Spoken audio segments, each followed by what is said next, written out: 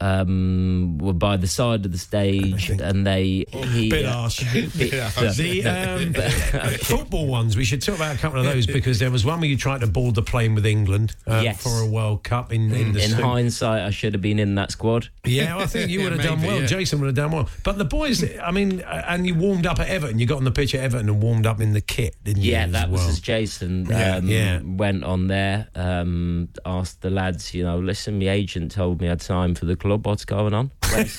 Where's me squad number? The footballers seem to, I mean, they're probably aware of the character, so they seem to take it quite well, I think. I was showing it the other day, and there's some grins from the City boys. Yeah, I noticed David Platt was a little miffed. Oh, okay. But I think he just thought that he hadn't seen me many times in training. Yeah. You'd not been turning up. He was going to fine you. He was going to fine you for not turning up. I was docked 2 weeks' wages. Well, you've been, Brodkin. It's been a bench, should I say. It's been a while.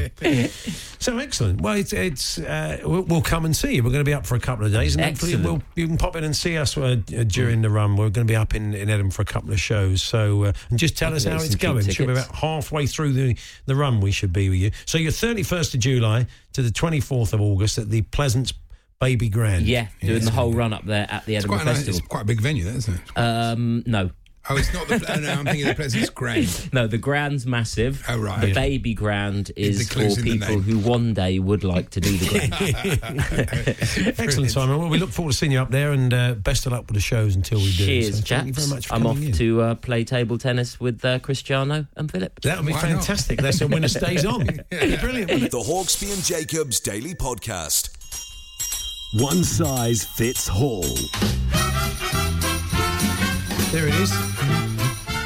The old police theme. Oh, yeah. For one size fits all. Our two contestants this afternoon are Peter, who is a Chelsea fan, and Glenn, the O's fan. Good afternoon, gentlemen. Good afternoon, boys. Good afternoon, chaps. Good afternoon. Peter, we'll talk to you first. Kovacic, what do you reckon? You pleased? Not particularly. Although Andy says if he plays like he did in the second half against Arsenal, you've got a world beater there. You've got to think Frank. Frank said yes, so he feels he can get a tune out of him. One swallow don't make a summer, I'm afraid. I don't know. When he started, the first 5-6 games, I thought, this bloke's really decent. I can see why he played for Real Madrid. Then he just went right off, and then in just the last couple of games, he started to play really well again. There is a player there somewhere, but do his contract. That's why. Yeah, probably right. Peter, have you heard this game before in the past or not? Yeah, many years ago. Good man. Okay, Peter. Glenn, the O's fan. Hi, Glenn. How you doing, Craig? Yeah, we're good, thanks, Glenn. Have you heard the game before? Yes, certainly have. Oh, good. Okay, well, look, you're up to speed. You can explain it to me and Andy, because we generally forget them.